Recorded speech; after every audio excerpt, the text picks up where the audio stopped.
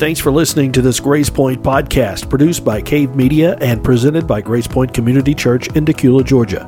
For more about our church, please visit our website at yourgracepoint.com. That's point spelled with an E on the end, P-O-I-N-T-E. The website again is yourgracepoint.com. That's yourgracepoint.com. Now, here's Pastor Aaron Zielinski. So today we're going to talk about spiritual disciplines. And to start, though, I want you to think about the military, particularly drill. Anybody that's been in the military, you probably remember your time doing the drill. Some people love that. Some people hate that. Some people, you may not even know what I'm talking about. Military drill is where you're marching with the rifle and doing movements with the rifle. And you'll see guys, they're standing there and they've got the rifle down, and they bring it up and then they put it in their shoulder and they march with it and all that kind of stuff. That's a big part of basic training when you join the military. And when you first get there, it is the sloppiest, most unorganized, pitiful thing you've ever seen a group of people try to do together in your life. I'm telling you, you may have seen some disasters, but nothing like people brand new in basic training trying to move their rifles all at the same time. It's awful. Especially when you go from order arms to port arms and you bring that rifle up and crack the handguards against your hand there, it sounds like firecrackers going off with all these different rifles hitting at different times.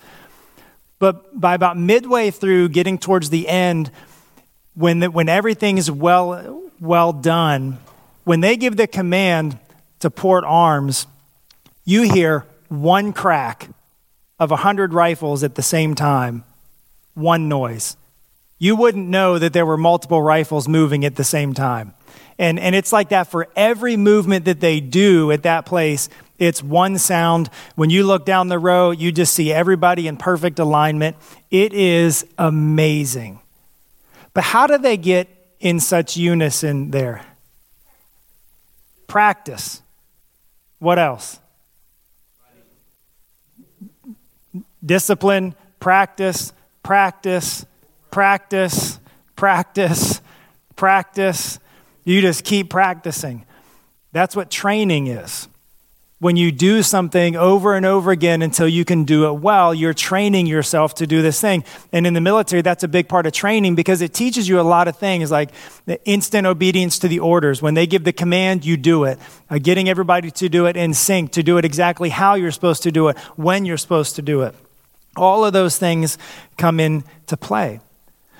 But for us, there's a lot of military language in Scripture referring to the life of a believer. But one of the things we've got to think about is how do we get in unison and in step with Christ? When the military is doing their drill, they're all in step. They're marching in step. Paul speaks about being in step with the Spirit. Right? How do we get in step with the Spirit? How do we get in unison loving one another as a community? How do we get in unison reaching out to our community with the love of Christ? A lot of the same things. Training, practice, disciplines. And for some, that might seem a little maybe cold for your walk with Jesus, but it's exactly what we see in the Scriptures. And that's going to become very, very clear here this morning. So we're going to talk about spiritual disciplines, and particularly, I want you to be thinking about these in terms of this next year. Okay, the beginning of a new year is, we always talk culturally about New Year's resolutions. You see the gyms and rec centers swell up in January and then get back to what they used to be by February. But we want to talk about not just adding a new kind of resolution, but what are some things you can change about your life over this next year? And I'm not saying just jump in with both feet in January, but give it thought, give it time throughout. By the end of this year, what sorts of things can you add to your walk with Jesus? Now, if you're familiar with the Scriptures, you know the words spiritual disciplines as a phrase is not in the Bible. Okay, you're never going to be able to go to a concordance, look up spiritual disciplines and find verses on them. It's not like that. It's kind of like the word Trinity. It's not in the Bible, the word isn't, but the concept is all throughout it, that we serve one God who exists as Father, Son, and Spirit, all throughout Scripture, front to back. Same with spiritual disciplines. They are all throughout the Scriptures, and even Jesus talks about them, but he calls them practices of righteousness. In Matthew 6, which we'll get there here in February as we jump back into Matthew, you're going to see Jesus say, beware of practicing your righteousness in front of others in order to be seen by them. And then he goes on to talk about things like giving, praying, fasting. And he says, when you do these practices of righteousness, don't do them just to be seen by other people. And he tells us how to do them well. But these practices of righteousness are essentially spiritual disciplines. They're the things that we do to grow in godliness. And we also see Jesus practice them regularly. As we go through Matthew, don't just pay attention to what Jesus is saying in his teaching. Take note of Jesus' lifestyle. Take note of the things that he does, the way that he lives life, because he didn't just come to teach, he didn't just come to die. He also came to model for us what life is supposed to be like, well lived, the way it was created to be lived. And one of the things we see in Jesus is spiritual disciplines as a regular part of his lifestyle. These are things for us to do individually. They're also things for us to do corporately. And we'll talk about that some later, how we do that. And you've known we've done these things as a body and we'll continue to do those things as a body. But what we want to address is really what they are. What are spiritual disciplines? Not just in terms of what are the list of disciplines, but what are they? What are they doing? Why are they important? It's really not something that's optional. If you want to be a follower of Jesus, you're going to see that these things have got to be a part of your life in varying forms and fashions. But then where do we begin? How do we get started? What are some of the main things that we do as disciplines for the spiritual life, for our walk with Jesus, to be able to grow in him? So number one, what are spiritual disciplines?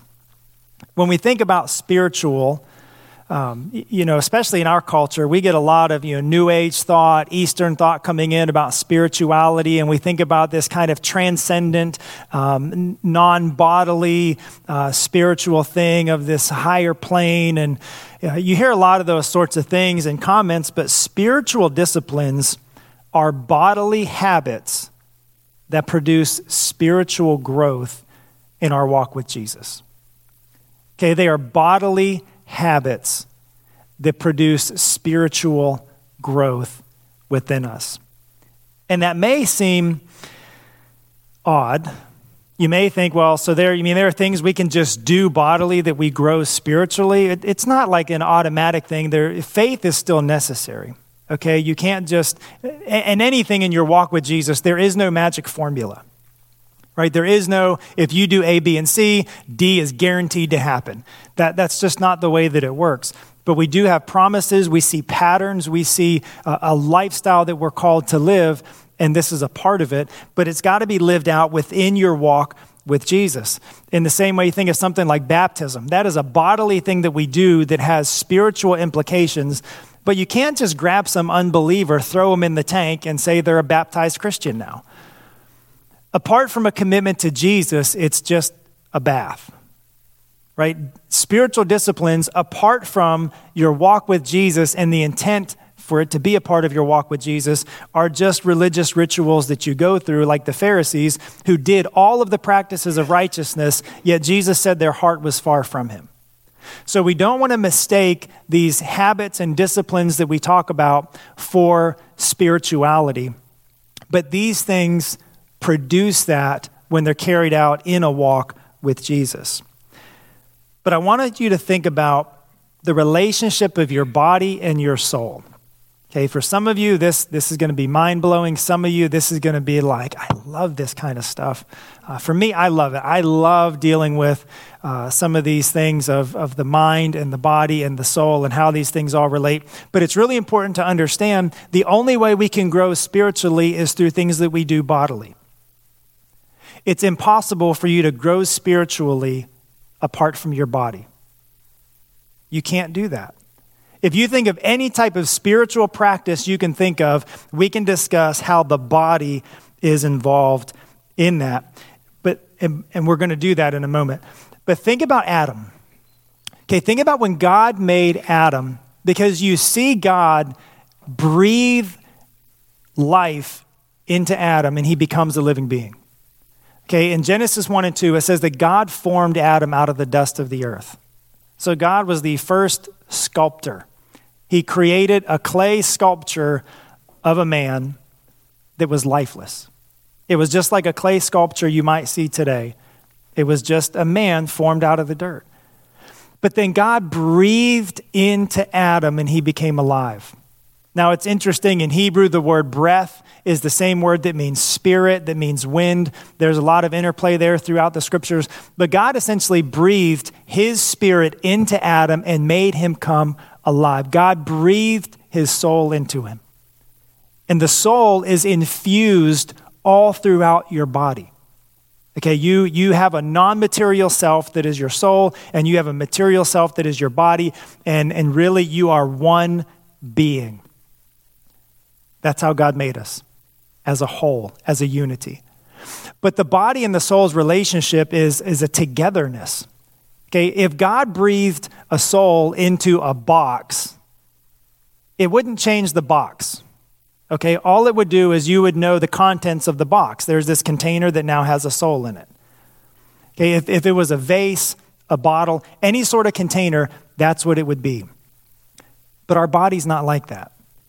You are not a soul trapped in a body that's just kind of hanging out on the inside, waiting for the body to die so you can go be with the Lord. You're not going to shed this body forever. We're going to be reunited with it in the resurrection. Okay, the body's not bad. It's a good thing created by God. When Paul talks about the sinful flesh, he's not meaning the sinful body, because the body can be redeemed, and it is in Christ. He's talking about the sinful nature that has to die. But the body is a good thing. And when you think about how the soul is in the body, it's not like something in a container. Think of it like a towel that soaks up water. And that water is infused through every part of the towel. Okay, that's kind of what our soul is inside of us. You can't find the soul in the body. You can never look for. There was a big, craze back in the day where they tried to locate the seat of the soul. You can't do it because it's all throughout and within you. But the soul, and because of that, you can only impact it in bodily ways. Even thinking requires the body. You can't think without your brain. As long as you're in this life, you can't think without your brain. And if you don't think that's true, think about how physical bodily conditions impact your ability to think. When you're tired, when you're hungry, when maybe you're sick, how well does thinking go? You think rest is important to thinking? Don't sleep for 2 days and tell me how thinking is going for you. It's not going to go well. But if you're healthy, you're eating well, you're exercising, you're getting good rest, your mind is going to be sharp. Why? Because everything that we do, that we try to do mentally or spiritually, it's tied to our body.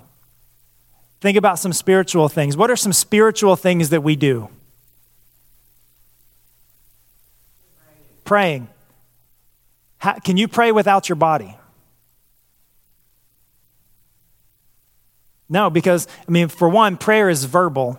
Prayer is inherently verbal. Jesus says when you pray, say. So you got to use your mouth to talk. But then you think, well, God hears my thoughts. True, he hears your thoughts, but we already covered how thoughts still require your body and your brain. So whether you're reading scripture, you're using your eyes, you're using your hands to turn pages, even if you're blind, you've got to use your fingertips to use Braille, or if you're listening to scripture, you've got to use your ears to hear it. Anything that we do, love somebody. How can you love somebody without your body? No, you have to use your body to do loving things for people. If you want to be a blessing to somebody and go help them, you're using your body to do it. Everything is like that. In fact, where we think of them, some of the contemporary pop culture thoughts is to be spiritual, is to kind of like rise above the body and all these things. No, the most spiritual thing you can do is live your life the way Jesus did bodily. That is absolutely the most spiritual thing you can do, is to do what Jesus did bodily. Helping the needy, loving other people, obeying the Father, proclaiming the kingdom. These are all things Jesus did bodily that epitomize spirituality. We can only grow spiritually in bodily ways. In Romans 12, Paul links these things together about how we do something with our body and it has a spiritual consequence. He says, I appeal to you, therefore, brothers, by the mercies of God, to present your bodies as a living sacrifice. Now think about it. Notice he doesn't say present yourself. He says to present your body as a living sacrifice. You're not just offering yourself to God in this sense of, and we've so gone in the wrong direction where we think of, well, Jesus died to save my soul and he gets my soul. You talk about people making a deal with the devil for their soul. You've got to stop thinking about your soul and start thinking about yourself and primarily the way you live this life as yourself in your body. Because God says through Paul, offer your bodies as a living sacrifice, holy and acceptable to God, which is your spiritual worship. But see, now that doesn't seem odd anymore, does it? That offering your body can be a spiritual thing. It all makes sense when you think about how the body and the soul come together and the way that we're made. But look at also how things follow from this. When you offer your body as a living sacrifice, which is your spiritual worship to God, then you have the opportunity to not be conformed to this world, but be transformed by the renewal of your mind. And then you're transformed, your mind is renewed because you've offered your body. And now by testing, you can discern what the will of God is, what is good and acceptable and perfect. So if you want to know what God really wants and how God wants you to live your life, it starts by offering your body to him as a living sacrifice, saying, God, my body, I'm going to consider my body dead to me. It is now alive to you, and you can do what you want with it. I will live with this body however you call me to. That's a spiritual act of worship. And then you learn as you offer your body to not be conformed to the world. You get transformed through the renewing of your mind. And then you can really see and grasp what God is up to and how you can live your life in a way that's pleasing to him. Spiritual disciplines are the ways that we offer our bodies to God. It's the way that we train to be who we've been called to be. And this isn't just language I'm making up. This is language that is in Scripture. Jesus in Luke chapter 6 says that a disciple is not above his teacher, but everyone, when he is fully trained, will be like his teacher. Now, if you're a follower of Jesus, you're a disciple. Okay, every follower of Jesus is a disciple. There's no such thing as being a believer but not a disciple. No, we've been called to be disciples, to be students of Jesus who learn from him in an apprentice-type relationship. And every one of us, when we're fully trained, will be like him. There's training that needs to take place. And we see Paul bring that up in his letter to Titus. He says that the grace of God has appeared, bringing salvation for all people, training us to renounce ungodliness and worldly passions and to live self-controlled, upright, and godly lives in the present age. So think about the grace of God, the message of salvation, the realities of the Holy Spirit living inside of us. Those things are supposed to be training us on two fronts. On the negative front, to renounce ungodliness and worldly passions. Right? There are things we have to get rid of through training. Okay, notice it's not just an act of the will. If you just try to do everything by an act of the will and say, well, I'm not going to do that anymore, you're going to fail. I promise you, you will. You can look at your own life. You can look at anybody else's life. You can't just do this thing by sheer willpower. We can't do it. We need the power of the Holy Spirit. We need the grace of God, and it's got to be something that is enacted over time with intentionality. But you renounce ungodliness and worldly passions. But then you also have to add by living a life that is self-controlled, upright, and godly. So there are negative things we get rid of. There are positive things we have to embrace. But it all comes through the training that happens through the grace of God. Spiritual disciplines are means of appropriating God's grace into your life. And you think, well, if God's giving me grace, how do I make use of that? Right? How do I walk in grace? You know, if somebody gives you an axe to cut wood, you know how to take that axe and then use it to cut the wood. Well, if God gives you grace to overcome sin, how do how do you grab a hold of that grace and then put it into your life so that you don't sin anymore? It's through the disciplines. They're means of appropriating God's grace into our life. And in 1 Timothy 4, this is one of my favorite passages in all of Scripture. He says, train yourself for godliness. For while bodily training is of some value, godliness is of value in every way, as it holds promise for the present life and also for the life to come. And there's some interesting things in our culture. In some ways, we get hung up on worshiping the body in very unhealthy and inappropriate ways. And one of them is the extreme exercise kick. We should take care of our bodies and be healthy, but we can't become obsessed and idolize our bodies. But physical training has value. Okay, he says bodily training is of some value. He didn't say bodily training is of no value. Okay, there's value to bodily training and exercise and fitness, and we need to value that. But godliness, training for godliness, is of value in every way, holding promise for this life and the life to come. Notice he didn't say, it will make you fit for the kingdom when you die. He didn't say training in godliness is all about eternity. He said training in godliness has value for the present life and the life to come. Because the kingdom is now. Jesus came and said the kingdom is at hand. He didn't say the kingdom will be here when I die, rise, and come again. He said the kingdom is here. It's now. That's the gospel. That's the good news. The kingdom is here now, and we live in it. We live under God's gracious rule and reign now because Jesus said that all authority has been given to him. He's on the throne. His kingdom is now. We live in it now. You don't have to wait. But the way we grow in godliness and live in the kingdom now is through the training that comes in the disciplines. So that is what they are. They're bodily habits that produce spiritual growth and maturity in our walk with Jesus. And they have to, because our body needs changed. You know, there are places, you ever read where Paul talks about sin being in your members, talking about in your body parts? I've always thought that seemed kind of odd. What do you mean that sin is in my members? Sin is in my body parts.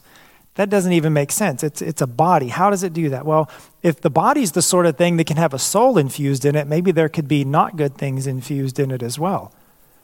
Did you know you can actually put information into your body parts? Think about it. When you learn how to play the piano, at first you don't know what you're doing. You have to tell your hand, go here, move that note, do this note. But once you've trained your hands, you've actually put the information into your hands because you don't have to tell them what to do anymore. They just do it. When you watch somebody that's really good at playing the piano, they're not thinking about what they're doing. They're not having to tell their fingers where to go. They just do it because they've already told them so many times, they just know what they do. We call that muscle memory. But it's actually information put in your hands. That's how the military drill thing works. Because by the end of boot camp, you're not thinking anymore. They speak, you respond. When they say jump, you don't ask how high, you just start jumping. Right? That's what it is. Well, eventually your body gets that way. And every one of us, the reason why we have to be transformed by the renewing of our mind is because we've already been formed. And it's always not good. We've been formed by the world. We've been formed by sinfulness. We've been formed by all sorts of things, and we have to be transformed. I talk about it with my kids. You know, you think about when one sibling comes by and hits another or says something to irritate them, the hand comes flying and they hit them. They didn't think about it. They didn't think. They just hit. It was a natural reaction. It is the default setting of their body to hit in response. And that's sinful, right? That's not treating them with kindness. Think about it again, one of some of my favorite low-hanging fruit is driving. Somebody cuts you off, what happens? Is it something you say that's ungodly? Is it something you do? You give them the old number 1 sign? I mean, if you do that, I promise you didn't sit there and think, It would just make me feel great if I gave them the middle finger.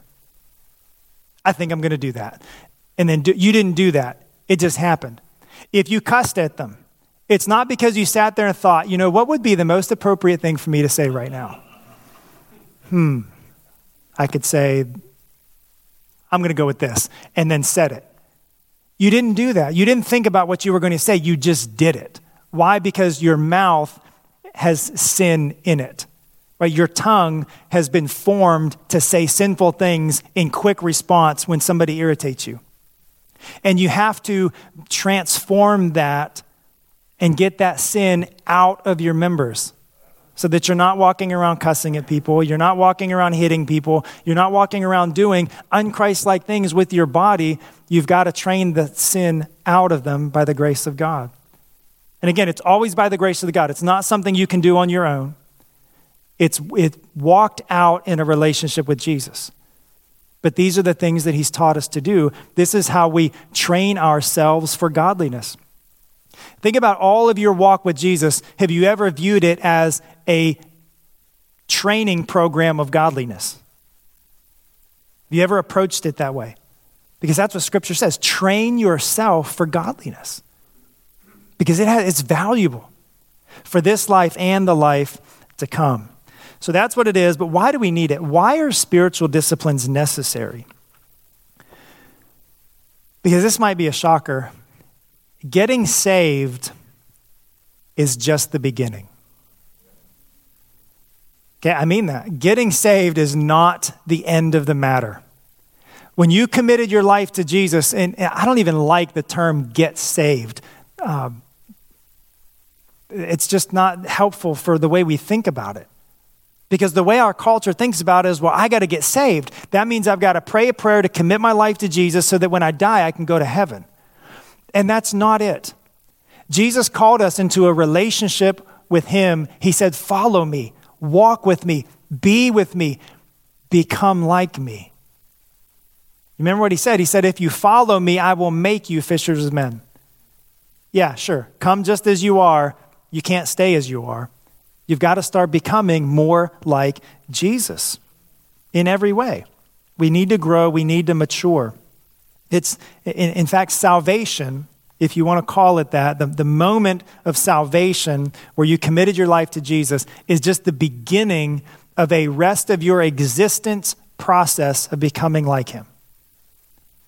Not even the rest of your life, because even death is a mistaken notion as well. When you die, you don't cease to exist. You just begin to live outside of the body in a different realm until the resurrection happens.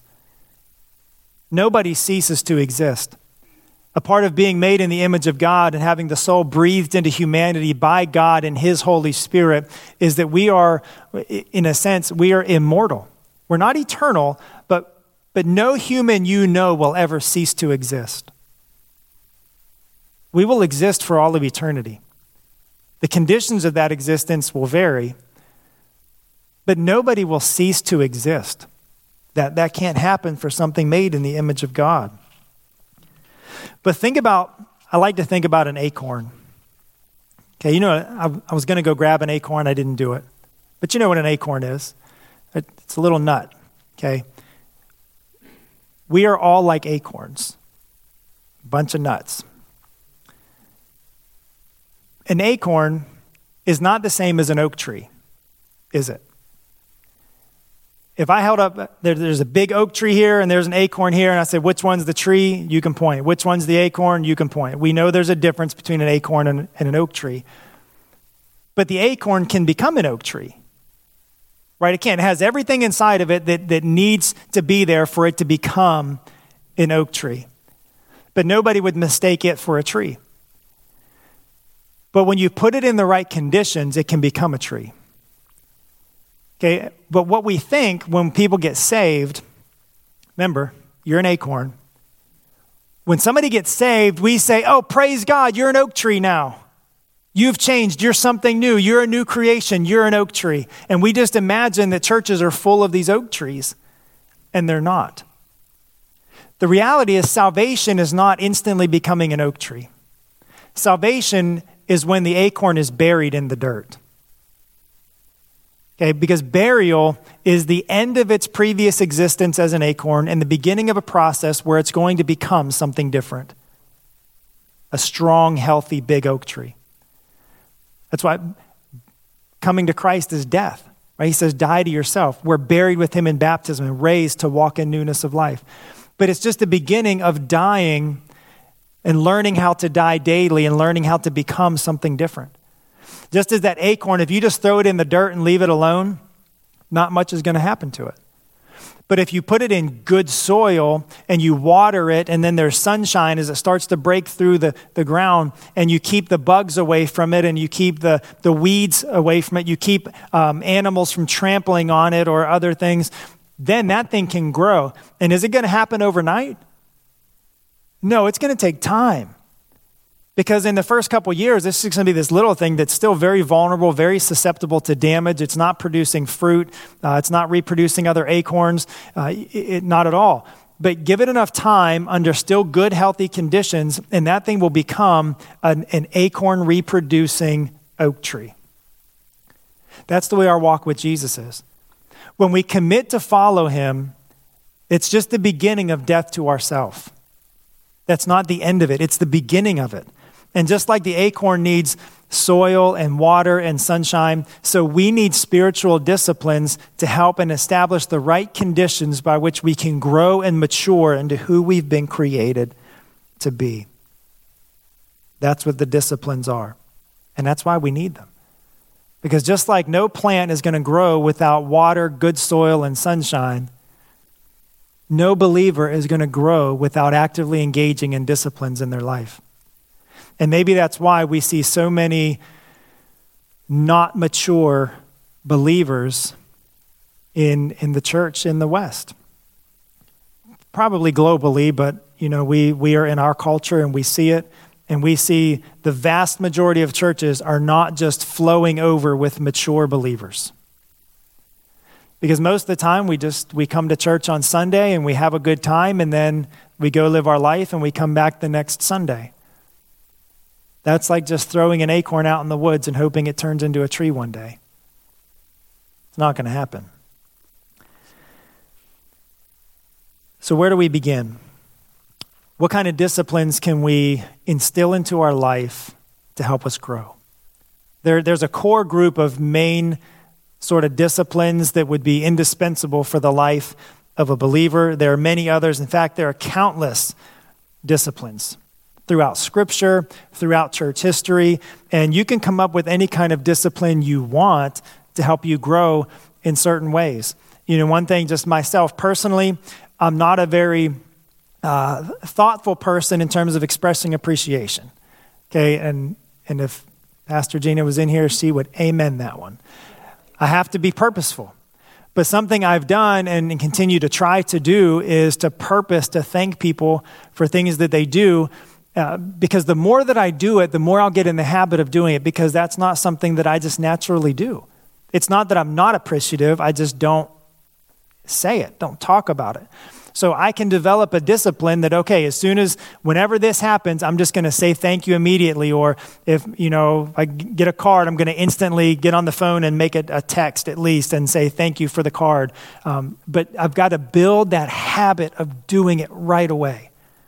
You can do that. That would be a spiritual discipline, because that's a good thing to do, to express appreciation and thanks to people to whom it's owed. But there are two books I want to recommend. Celebration of Discipline by Richard Foster. The Celebration of Discipline. In that book, he kind of catalogs a large number of disciplines. Each chapter is a different discipline, explains what it is, how it works, how you can apply it, ways that people have applied it throughout church history. Very, very informative. A second book, The Spirit of the Disciplines by Dallas Willard. Now that is a challenging read. It's not written on a kindergarten level. It is written at an academic kind of level. So if you like a good challenging read, it's for you. If not, it's not for you. You won't enjoy it. You won't finish it to not enjoy it. So But it's very, very good. And he doesn't catalog them. It's just a philosophy of explaining what the disciplines are and how they work and why they work and how that's a part of our life in Christ. I would encourage both. If you're able to digest them both, go for it. You'd benefit. But often they're divided into two different camps, disciplines. Disciplines of engagement and disciplines of abstinence. Okay, and we already saw a hint of that in the passage of Titus, where the grace of God trains us to renounce certain things and to embrace certain things. There are disciplines of abstinence, disciplines of engagement, and we're just going to look at a couple of them this morning. We'll start with disciplines of engagement. Things you add to your life, things you do. Number one is the intake of Scripture. Okay, this is the most foundational discipline that you can have in your walk with the Lord. And some would say prayer should be number one. I would say prayer is like 1B to Scripture's 1A, because where do we learn to pray? From the Scriptures, right? Where do we measure and gauge the experiences we have in prayer? Scripture. It's our guide, our rule for faith, for practice. Everything has to be measured by Scripture. There's a lot of different things you can do with Scripture. Read it, study it, meditate on it, memorize it. You can pray the Scriptures, all sorts of things. And I would encourage you to do something. Figure out some way this year that you're going to add the intake of Scripture to your daily life and walk with Jesus. If you noticed out on the table, there are some of these little cards. I print these out every year. It's just a little checklist to get through. It's essentially 3 chapters a day will get you through the Bible. It's small enough to fit in your Bible. It only takes, maybe 10 to 15 minutes to read 3 chapters a day, and you can read through the Bible. And I'm good with, we need both quantity and quality of reading. Okay, you need the time that you take a passage a week and you just study what we're going to be preaching through or whatever other book you want to go through yourself. But there's also a place for quantity, for just force-feeding the Scriptures. And some of it, then it's just going to become like getting a check in a box. And I say, great, get your check in the box. I don't even care, because it's a good thing. If you get that check in the box and you might think, well, I read through the whole Bible this year and I don't remember very much of it, that's fine. Do it again the next year. And then do it again the next year. Because after 5 years, when you've read through the whole Bible 5 times, the familiarity with everything has increased substantially. Substantially.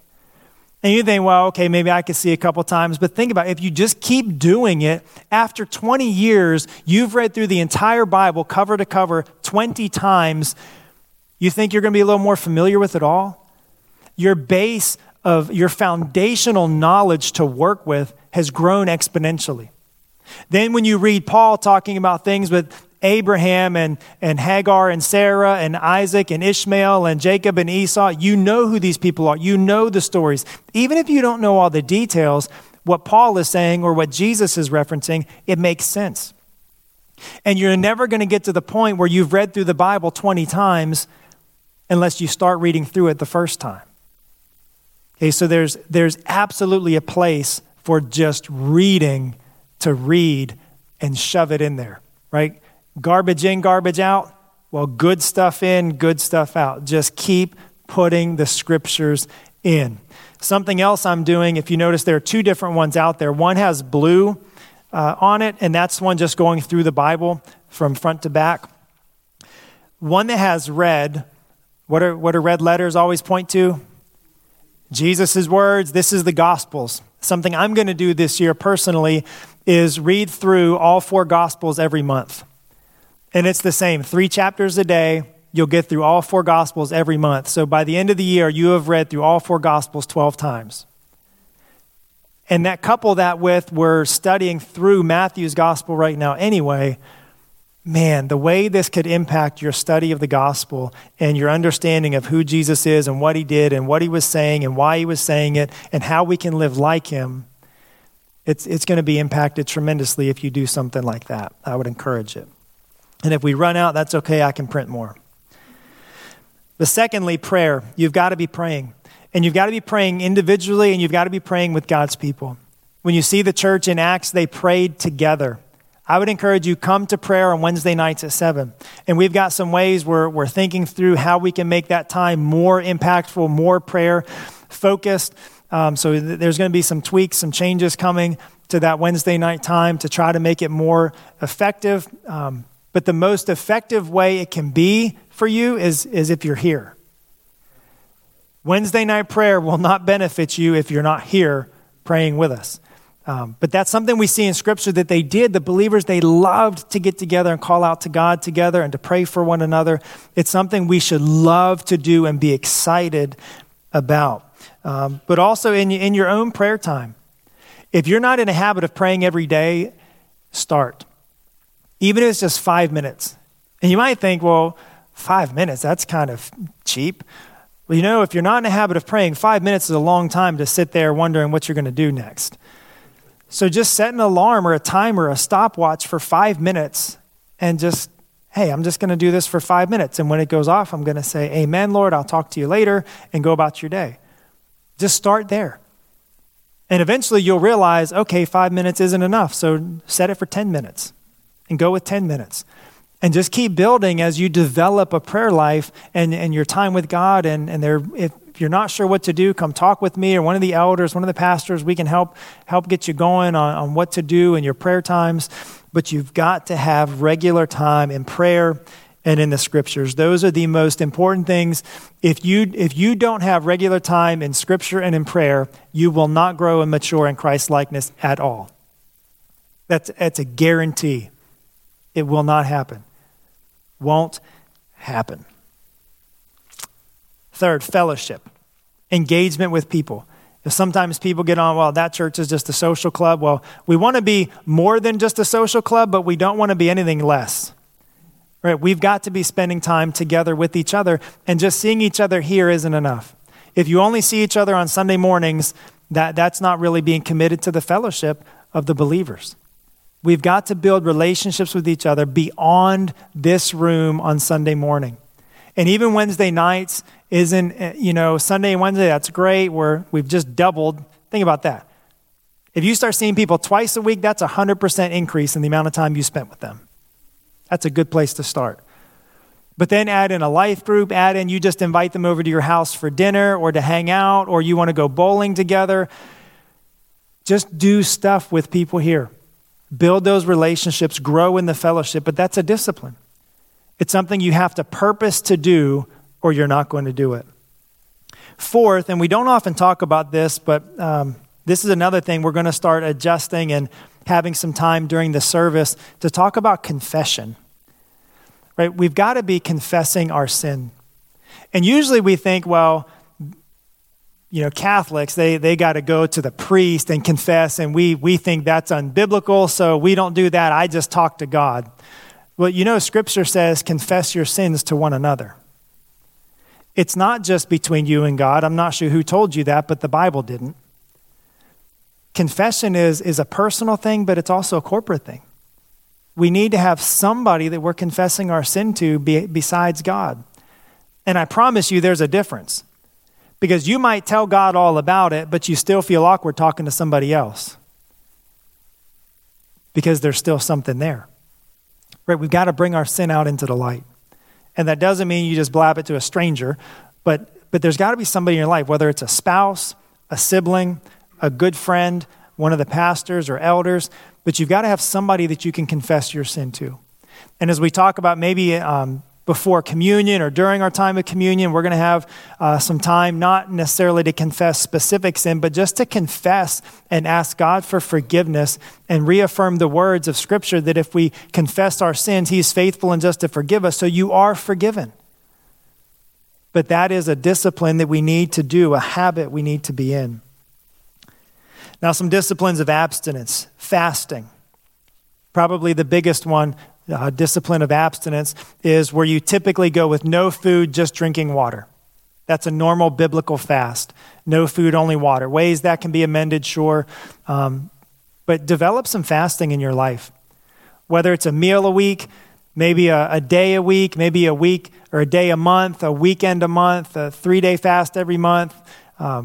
whatever. Something between you and God, work it out. There's no requirements for how much or how long we fast, but it's expected by Jesus that we do fast. We'll see that also in Matthew chapter 6. But that's a great way of dying to yourself, of telling your body no. Because when you get hungry, you start doing all kinds of crazy things, right? We start thinking different. We get irritable with people. We get a headache going on, and we really got to eat. You've got to learn to not let your body run the show. You tell your body what to do. And fasting is one of the best ways you can get control of your bodily appetites and urges that even go beyond hunger. It's training you to be in control of your body, training your body to be in subjection to you and your will. Silence. Abstaining from talking, and typically being talked to as well. This is something we need to practice it desperately in our culture. We are way overstimulated. We're constantly bombarded by noises and lights and sounds and information. We need to get some silence. Even if you just say, I'm just going to maybe start small again, 5 minutes, and just go be alone with nothing going on for 5 minutes. Not talking to God, not having music playing, just silence. Listening. Let God speak. Maybe read some scripture and then listen. And then the same, just keep adding time to it. Something that's often coupled with that but can be practiced alone is solitude, where you get away from people and just be alone. We need that too. Maybe if you live alone, maybe that's pretty easy for you to do. But if you're married, kind of awkward, like, honey, go away for a little bit. I want to be alone. That's not really a good way to do that either. If you've got kids, it can be even more challenging. One of the things that Gina and I do is we oftentimes once a month or maybe every other month, we'll just get a spot at Fort Yargo, take the camper out there, like for just her. I'll stay at home with the kids and she'll just go get 24 hours alone. Or I'll do that. I'll go out for a day. Sometimes we'll do 2 nights, she'll do 1 day, and I'll do the next day. You've got a purpose to do it. Maybe for you go get a hotel room. Maybe you go to a bed and breakfast somewhere. Go up to Helen for a day. Whatever. Find some ways to get alone, get out in the woods, go to a hotel, whatever, but just be alone. Away from people, away from the noises, away from life. Turn the phone off. Yes, you'll live. Promise. We used to live without cell phones. We made it. We've got to do it. We've got to learn to separate ourselves and to hear God speak. Silence and solitude are a tremendous way of doing that. But those are all the ones we're going to talk about. Again, there are countless other ones you could get into.